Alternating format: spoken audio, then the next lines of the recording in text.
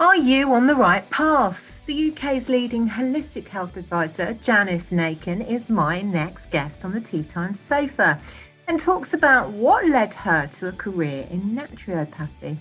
A global speaker on health, Janice shares how she was set on her path of intelligent health and how we should all be listening to our bodies. Let's find out more. And hi, Janice. Welcome to Tea Time with me, Ali Monjack. How you doing? I'm very well, thank you, Ali. Great to be here. Good, good. So, what have you been up to this week in the world of well-being? Well, I've been launching an 8-week program teaching women, particularly, how to optimize their health in 8 weeks, because I have a very special passion for women, particularly in business, who, because of the demands of their life, they've stopped listening to their bodies. And oftentimes we put ourselves out there, whether it be in an online space, be it on social media or otherwise, and we look and we feel fantastic to our social world.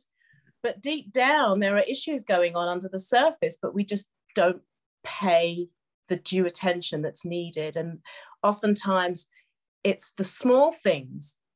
If we could address them while they're small, they can cause us to be so much, better off and avoid some really awful health conditions later on down the line. So I really have a passion for prevention and helping women and men. I mean, it's not exclusive, but to really listen to their bodies and to take action in the earlier stages as far as possible. Yeah, no, I understand. I mean, health is the most important thing actually in reality to our world, isn't it? And so really often is. I think, that we're racing to do things and that our health actually gets put onto the back burner. And that can't be a good thing. So, let's get to the crux of the matter. How did this all begin for you? How did your health journey begin? Well, I started off with a very indulgent parent, my dad, who is a lovely guy and has a wonderful passion for food. And one way that he expressed love was through sharing food with me. And as the first child, I guess I was indulged that bit more, and more time and effort was lavished on me in that way. And there were no rules really. So I could eat what I wanted, when I wanted. It was applauded. And the fact that I was chubby, it was cute. And later on though, there were issues. I was overweight in school. I was teased. I was bullied. I started to develop skin problems and other issues. And as I got older, particularly, when I reached the adolescent years, my skin really was an issue. And those issues were medicated away. And as a result of the medications, my health issues compounded and led to more issues. So by the time I reached my teenage years, I realized that if I was going to be healthy, because there were other issues now coming as a result, that I would have to take a different approach. And so I started to study herbal medicine around my late teens, around the ages of sort of 18, 19 years old. And as the people around me saw the changes in me, other people started to come in my circle, started to come to me with their issues. And, sort of family, friends, peers, and so on, until later on, I decided to train as a naturopath. And I've had some amazing, amazing results working with people, reversing cancer, diabetes, high blood pressure, skin problems, you name it. And it's because of a very thorough understanding of natural laws that I've learned and developed over time. So I've become a real expert in understanding cause and effect relationships. So I can look at what you're suffering from and go through your history and find the causes. And then I know how to reverse those conditions that cause those causes, and then the body will heal itself. And so it's been an amazing journey, and I feel really blessed to have touched so many people's lives. And I realized that my health conditions, which I would say would culminate with me having 2 breast tumors, one at age 15 and one at age 30. But the first one was removed by surgery, okay? Right. But the second one, because of me being in a different mental space by then and being empowered with the knowledge that I have, the second one was removed by nature. There was no medical intervention necessary whatsoever, and the lump disappeared completely. It's gone. Wow. Wow. So was it malignant? No, it wasn't. It wasn't. But what I would say is that my paternal grandmother actually died of breast cancer. Right. And the fact that I had one lump at 15 and then 15 years later another, you can't say for sure, I admit that, but I would say I was on the trajectory towards malignancy. Right. Because the body, when it creates a tumor, it's the way of the body sort of pocketing away toxins. It's trying to take them away from the rest of, the blood circulatory system and separate it so that you can carry on with the rest of your life. But if that toxicity isn't addressed early enough, the body, becomes more and more overloaded with toxins. So then what happens? The situation escalates. Yes, no, I see your point. Yeah. So who would you say have been the key inspiring figures that you've met along your journey who have, kept you on your path? My heroes are actually my clients. And why I say that is because I've seen such spirit, from the individuals that I work with, and the kind of comeback that they've made and the efforts, and families who've changed their diet to support their loved one. Everybody's on board and everybody's doing their part, and they've got their rota and they're all doing their bit. To me, they are the heroes. They really are. And when I see how much they give, how much they put into, their willingness to turn their lives around, that inspires me to keep going. And the results, of course, at the end of it, it makes it so worthwhile. So, I mean, naturopathy is very much about, as you've already really described, the fact that it is about, natural medicine, but also, your life situation and how your body kind of fits into your lifestyle. Absolutely. And that's the problem for most of us. Our body has to be made to fit into a lifestyle rather than creating a lifestyle that suits our bodies. And this has, been such a huge, huge problem because, from the very get-go, when we're educated in school, for example, we're taught about, the body and how we breathe, how oxygen is exchanged and how digestion works, but we're not actually taught it in a way that we relate to our own personal practice. Are you with me? Yeah, absolutely. Biology just teaches you the biology of your body. Yeah, absolutely. So for example, we're told that the body produces the stomach produces hydrochloric acid to help digest protein, for example. But we always, as a lifestyle habit, tend to eat and drink with our meals, right? Yeah. But when we drink with a meal, we're diluting that acid. And if we dilute the acid, Ah. then it's not going to break down the food. But what I'm saying is that the way we're taught, our choices aren't challenged, or the way we live isn't challenged. It's just science, and it's in a vacuum. And to me, that's a real problem, you know. So people don't think about creating a lifestyle that suits their body. They find themselves squeezed because they have ambitions, and so they have to go to lunches, and they have to stay in hotels, and they have to do this, and they have to do that, and they work late hours, and so on and so forth. And they're not actually nurturing the very body that's serving them.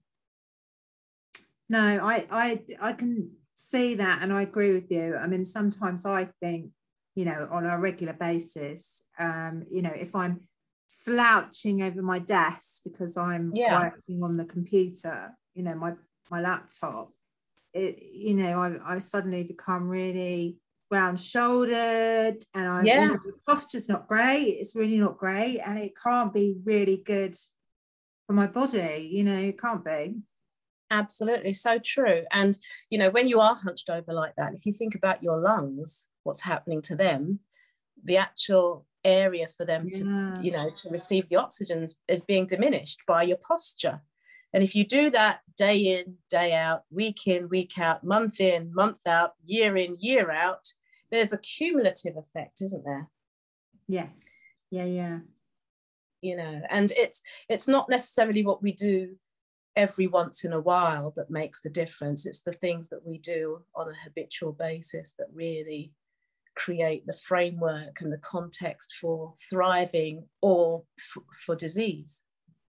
I mean, obviously physical exercise is really good for us, and I think we've learned more about that in the last year or 18 months since the start of the pandemic than ever before, really, haven't we? Which is quite a sad thing, to be honest. It's true, it is true. But to me, if, you know, whatever we can gain from situations like the pandemic, then we should embrace them and, you know, take those things forward, so that when we're not in lockdown, we remember how important that was to us to get outside. Because, you know, sometimes you desire something more once it's denied you. Yes. And then once you're able to go out, you know, psychologically, you just don't fancy going out perhaps as much. But exercise is so important, particularly for the respiratory system if you're doing cardiovascular exercise. And we know that COVID really does target the respiratory and cardiovascular system. So, you know, healthy lungs, you know, one of the really, I think, notable factors in COVID is that mucus has a very important part to play, you know, in how it restricts the breathing and the inflammation that we have in the lungs. But when you run or when you walk and you're outside and you're breathing deeply of the fresh air, it helps to bring that mucus out of the body. And mucus is a real factor because it does reduce the amount of oxygen that can come into the cells. So it's really important. Going out in the fresh air to exercise, even if it's just a brisk walk, is so important to the immune system. No, I couldn't agree with you more. But yeah, I mean, obviously you're an expert about this, you know, rather than me. So, you know, within your, you know, journey, you've obviously done quite a lot of speaking, haven't you, about naturopathy? Oh yes, definitely. Yeah. So what was your last speaking event? My last speaking event was to a group in Canada, actually. Well, actually, no. Before that, I spoke to a group. I did a masterclass for the Skin Health and Body Summit. And I spoke about why problem skin can be a blessing in disguise. That was the most recent one, as that was just last week. But a little before that, the one in Canada was really about our attitude towards our health. It was more challenging the mindset, because for many of us, we say when we have an illness that we're not sure what to do. But ironically, you know, if you go, you know, for example, my husband, he's a teacher. So in the staff room, if they saw his lunch and it was a salad or something, they'd be like, "Oh, you're eating healthy," you know. Yeah. but that shows that they actually know what eating healthy is, right? Even though we claim to be in the dark. There's a disconnect somewhere with our attitude to these things. It's like, yeah, it's healthy, but it's not for me. And it's about why, and unpacking that. And does it really have to not be for you? Because there are so many ways now in these modern times that healthy eating, you know, it's been popularized. It's been made a lot more accessible, I think. Yes. But for some reason, you know, people are still perhaps not making the best choices for themselves. And for me, that's a huge thing, because I see how it impacts, you know, loved ones, it impacts the family when, you know, when sickness does come as a result of those things. And also, you know, food are, you know, basically what do you call food? Mood receptors, not mood receptors, mood enhancers, mood. It affects our moods, doesn't it? I mean, certain foods affect your moods, and you don't realise perhaps how much they do affect your moods. Absolutely. I mean, for example, tryptophan, which is in a lot of foods like tofu and certain beans and so on, it's been known to help lift the mind, particularly. And I know that there are some doctors in the States that use tryptophan to treat depression, actually. Right. But one of the things that I think it isn't recognized so much is that when we eat non-foods, foods that are food because they're, you know, people do put them in their mouths, but they're not actually, you know, natural, they're man-made, yeah, and they're very processed things. These actually create a lot of inflammation and toxicity in the body. And when the body becomes toxic, it does cause a depression on the mood and the mindset. And when we have a good clear out, and when we detoxify, it really lifts us and we can feel joy, you know. And I feel that there's not a lot of joy in the world these days. There's so much going on and there's so much bad news. And a lot of the time we respond to the stresses and strains by actually eating the worst foods. You know, we treat ourselves, we medicate. We're medicating ourselves. But then, you know, that high may come when that flavor hits your mouth, but after that we sink down even more. Yeah, absolutely. So it means you need to go for that next fix, and so it's a never-ending circle. Do you know what, you're actually talking to the converted as far as some food is concerned, because probably about 6-7 years ago, my mum died 6.5 years ago, but I'm so sorry. No, that's okay. I mean, it's just, it becomes a part of life and natural progression and all that. But during the time that she was in hospital, you know, she was in hospital for 3 months before she died. I'd actually severed the tendon in my thumb. So living in Berkshire, I had to travel all across into London to get a train, and then get another train and another train and another tube to go to Queen Elizabeth in Woolwich. And so I had to travel a lot. So en route, and I don't know if it was because I was really worried about, you know, my mum's health. I was just snacking on chocolate muffins. You know, I wasn't having any proper lunch. Right.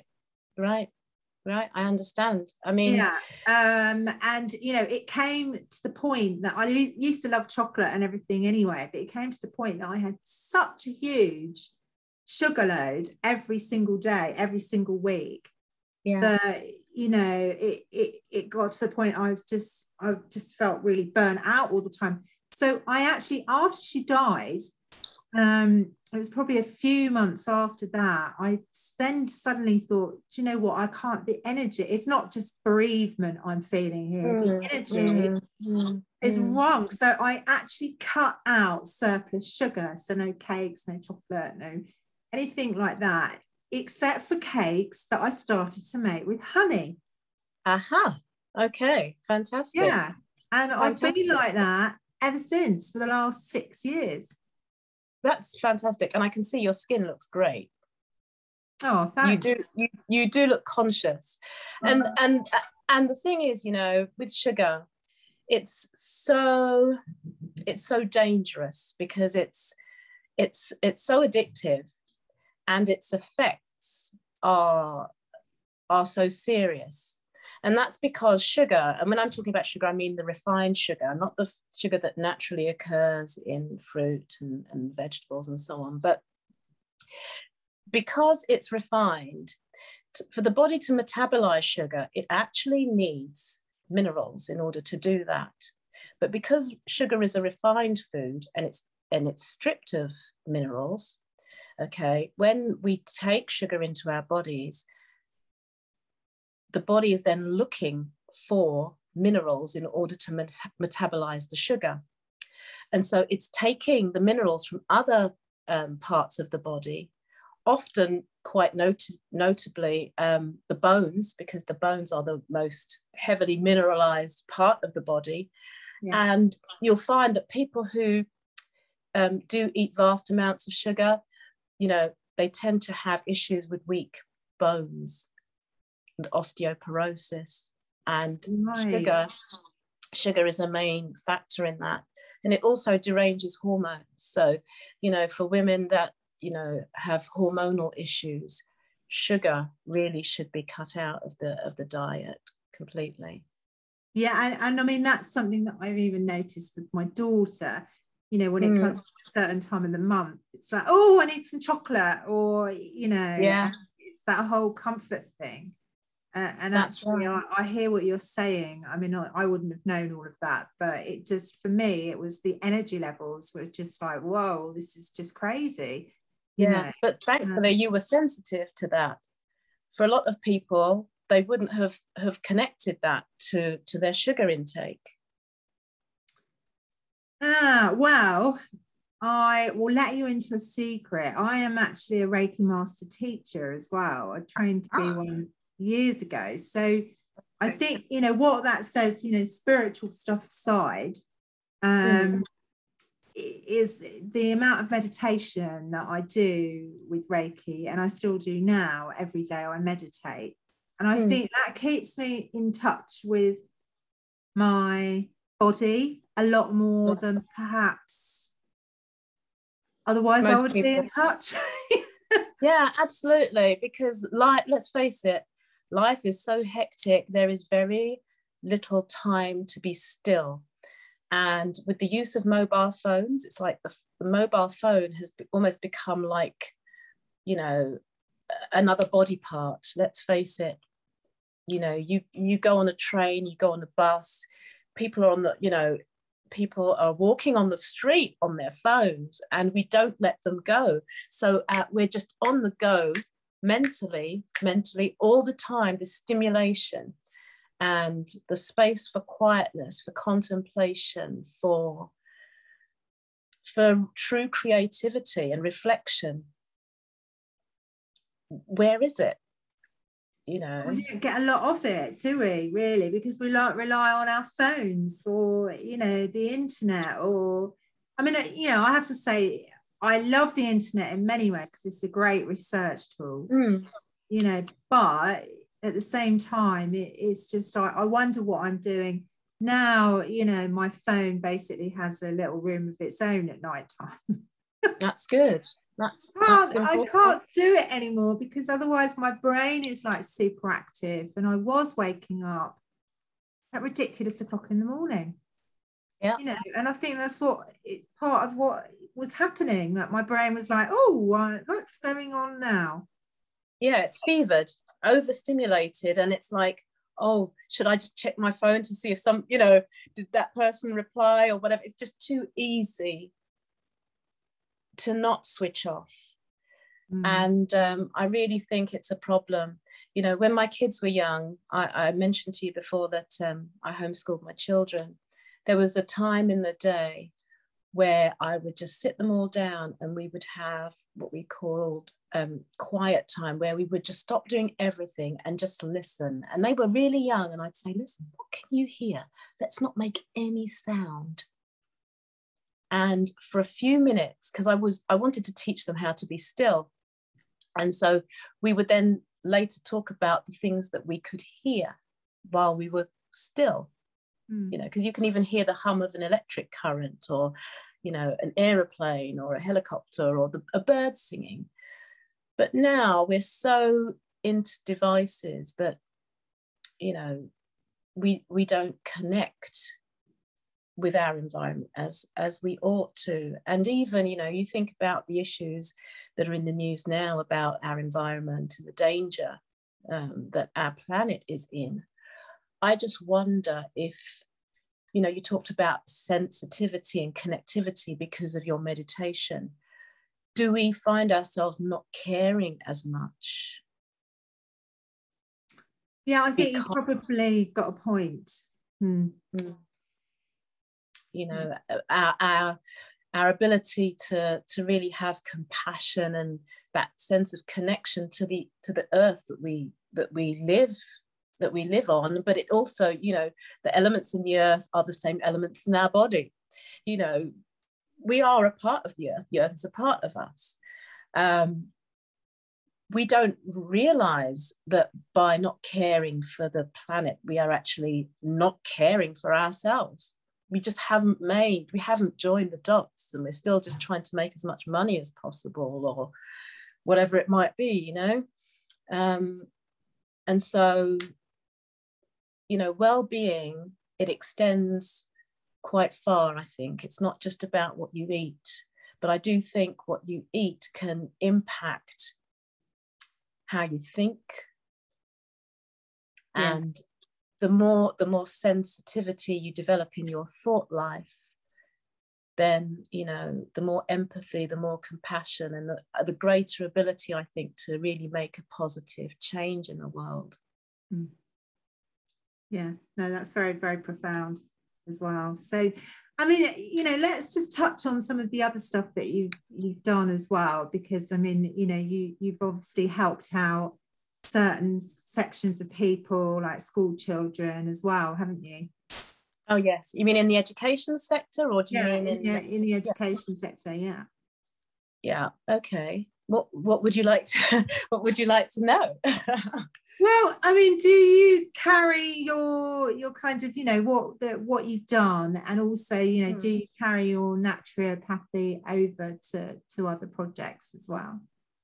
Well, in terms of the learning centre that I had in the home, really, because I wasn't really serving meals or anything like that to the children, it didn't impact in that way. But for example, if they had a headache or they had some kind of ailment, then I would, you know, show them care and show them, you know, natural ways. For example, a natural way of helping a headache, you know, especially for those that might, you know, even want just an excuse to not do some work, right, is to have a hot foot bath.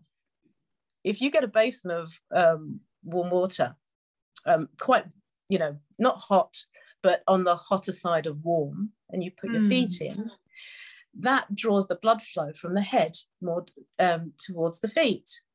So that throbbing that you have in the head can be relieved by a hot foot bath. So I would do think, you know, simple things like that to help them, and just, you know, we'd have talks about health and how that impacts your mind.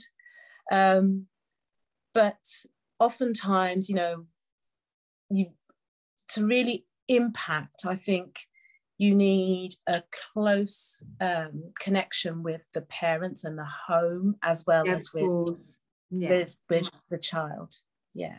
But, you know, nevertheless, I mean, you know, what a wonderful thing to do. So how long did that last for then?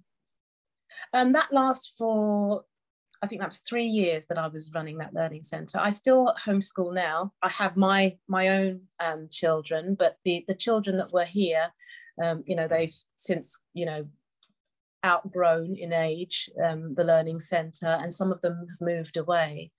But it's interesting because this all took place before COVID, when, children had to work from home. Yes. So that was interesting, I found. And, thankfully, certainly with my own children, there wasn't much of a change at all in what was going on, in terms of their school life, because they're already, having to manage themselves and motivate themselves in the home. So that was a positive thing. So COVID actually and lockdowns were a little bit of a no sweat for you compared to other people who completely have been thrown into a situation that they'd never been in before. Absolutely. I mean, I've had to, wear the cap of an educator for my children, as well as, do my role as a naturopath and work with my clients. I was always doing that, and, the housework and everything else. So yeah, COVID didn't change anything. I mean, my husband was able to be at home as well, because as a teacher, the schools were closed. So that was nice.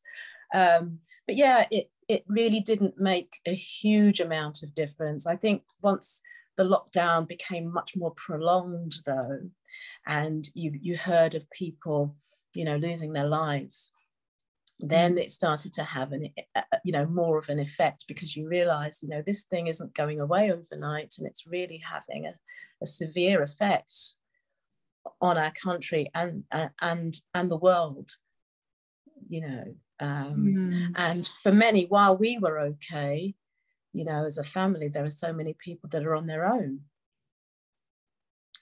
Do you think that your clients kind of like increased over the lockdown period, or?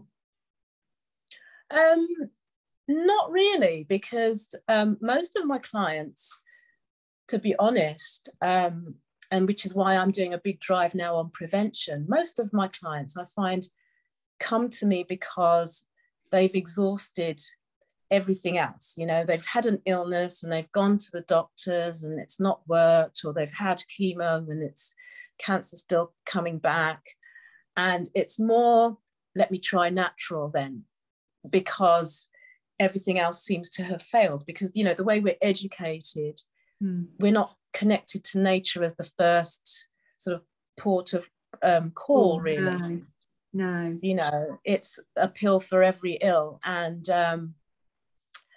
so, no, not to start with at all. But now I'm trying to push more for prevention and to help people, who are feeling the early warning signs. Because I think, the suffering that I've seen, I really want to avoid seeing that. Because if people listen a lot earlier and take action, then we don't have to go there. So that's something that I'm really passionate about. No, and that is something to be passionate about, because quite right, I think all too often we're racing through life for whatever reason, job, making money, dealing with kids, doing everything we need to do, and we don't actually have time for ourselves, which is not the right thing, is it, really? Or listen, or even begin to listen to our own bodies, I think, at times. Well, this is the thing, the body, it just, we just use it up until it can't be used anymore. And as I say, I think as well, because of the pressures of social media, we often mask these things. We mask them because we have to show up in a certain light all the time, and that pressure, I think, causes us to perhaps not prioritize even more our health. No, I agree with you. Anyway, Janice, thank you so much for coming on. It's been a genuine pleasure. Thank you. So I look forward to catching up with you again at some point. Sounds great, Ali. Thank you so much. Take care. Bye. Look forward to chatting with my next guest on the Tea Time Sofa, this time next Saturday. In the meantime, if you would love to get in touch about having a chat with me, you can reach me on teatime@forthenow.co.uk, or you can find me on Facebook, Twitter and Instagram on Tea Time with AM. Bye for now.